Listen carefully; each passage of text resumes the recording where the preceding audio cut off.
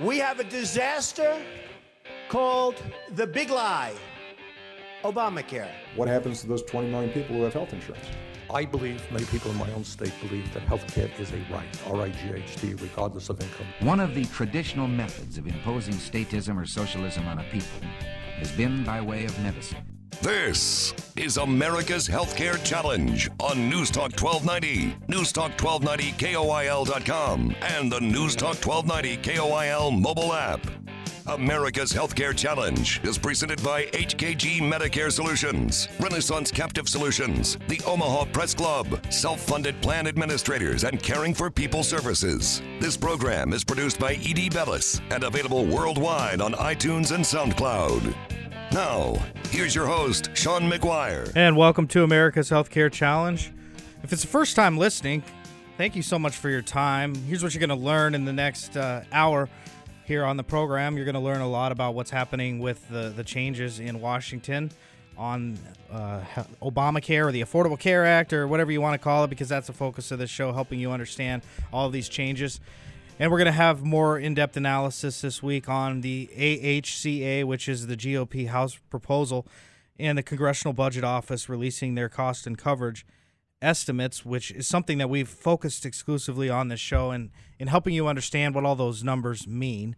And we're going to spend the next segment really going into depth as far as how many people are actually going to be on the line to potentially lose coverage, how is this going to affect the debt and the deficit, which is something that is incredibly important. What type of timeline are we looking at as far as changes to any health reform effort, and the future of some of the taxes in the ACA, which is important for you as an individual. If you're worried about the individual mandate, it's the tax season coming up right now. You're probably filing your reports and your taxes for the government, and you might have noticed that there is a new part of that process, which is telling the federal government that you have health insurance, and that is, of course, part of the Affordable Care Act's individual mandate provisions or the individual shared responsibility provisions. And we're going to look a little bit more closely at some of the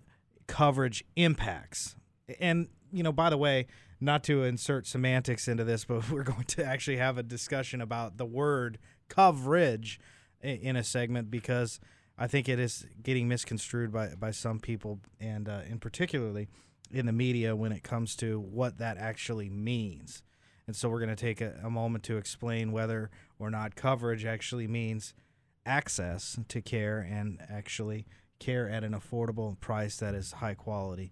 And did the Affordable Care Act do that? That was the mission of that law, and we will look at whether that happened and what it actually means to people with coverage. We're going to spend the fourth segment looking at some of those issues, as well as what we're seeing on the Medicaid expansion front, which is a huge issue for the whole fundamental mechanics of the Affordable Care Act and how it was passed. So we're going to take a look at why people could be hurt under any changes, examining the provider impact, some of the state government responsibilities, and those who could be disenfranchised. And then finally, we will conclude the episode with looking at the chances of the AHCA in the United States Senate, which is a place where I used to work. I used to work for the Senate Finance Committee, which is going to be one of the places, and those folks on that committee are going to be key members involved in the process of whatever happens to this House GOP replacement. I don't think you could look at anything news related and not see things about healthcare reform right now. It's probably one of the top issues out there, and I think it's because it affects all of us personally and financially, and sometimes professionally, depending on your situation at your work.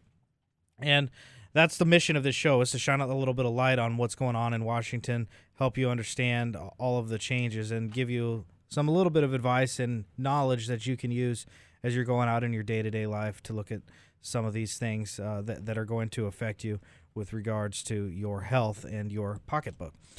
My top story this week is going to be looking at the Congressional Budget Office score. That's the term that they use when they look at a piece of legislation.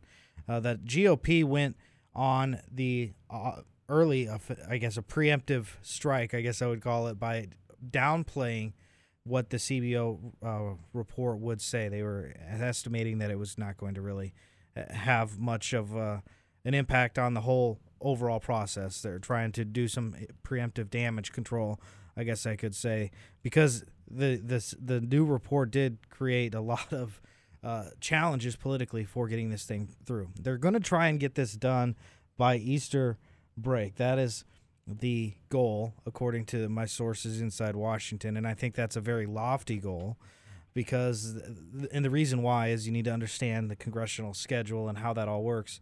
They kind of look at their year in almost like quarters or seasons, and it's all centered around their annual or their recesses that they have, where they go back and do their work in their own home districts, and those can be sometimes up to several weeks, like in the month of August. But then around the federal holidays, they'll usually take each week off and work in their home district. And so we've got the Easter break coming up. This is an important first stop in the first year of a new Congress, and they're looking to act to get this through. And the Congressional Budget Office threw a wrinkle into that as the AHCA goes to the House Budget Committee this week, where they expect to advance it to the Rules Committee, and they actually did. They did advance it to the Rules Committee, where it will now be amended.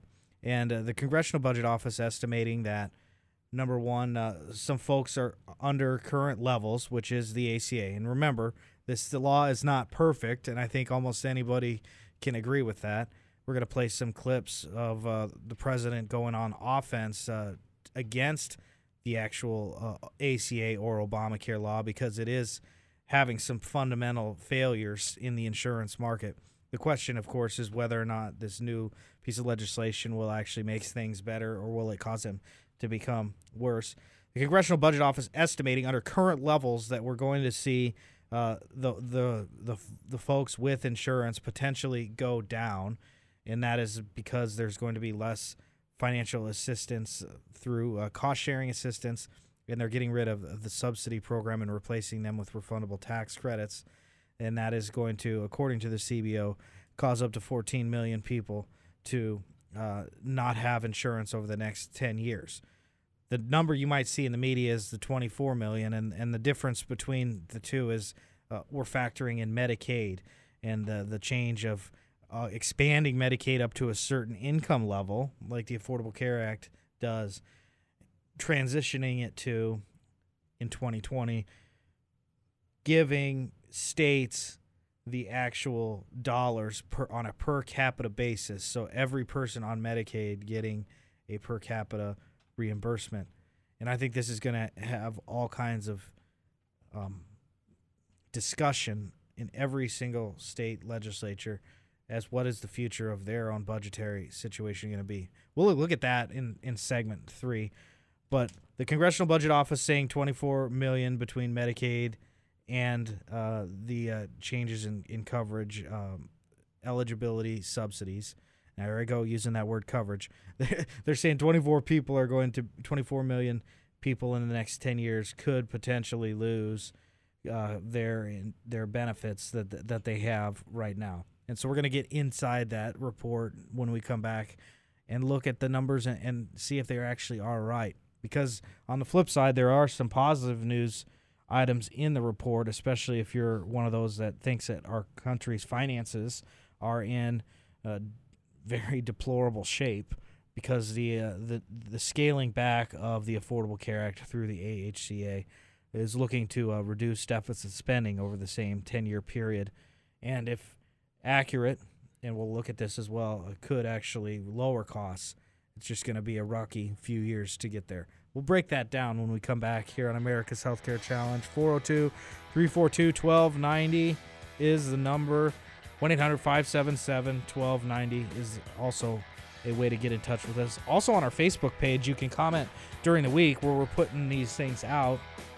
And the Edie Bellis Newsroom is a really great resource where we're giving you a little bit more in-depth analysis to the things that we're talking about. You should maybe check that out during the week as well. I will be right back. No one wants to claim this bill. If it's so good, why aren't they rushing to have their names on it? Trump wants to call it Ryan Care. Ryan wants to call it Trump Care.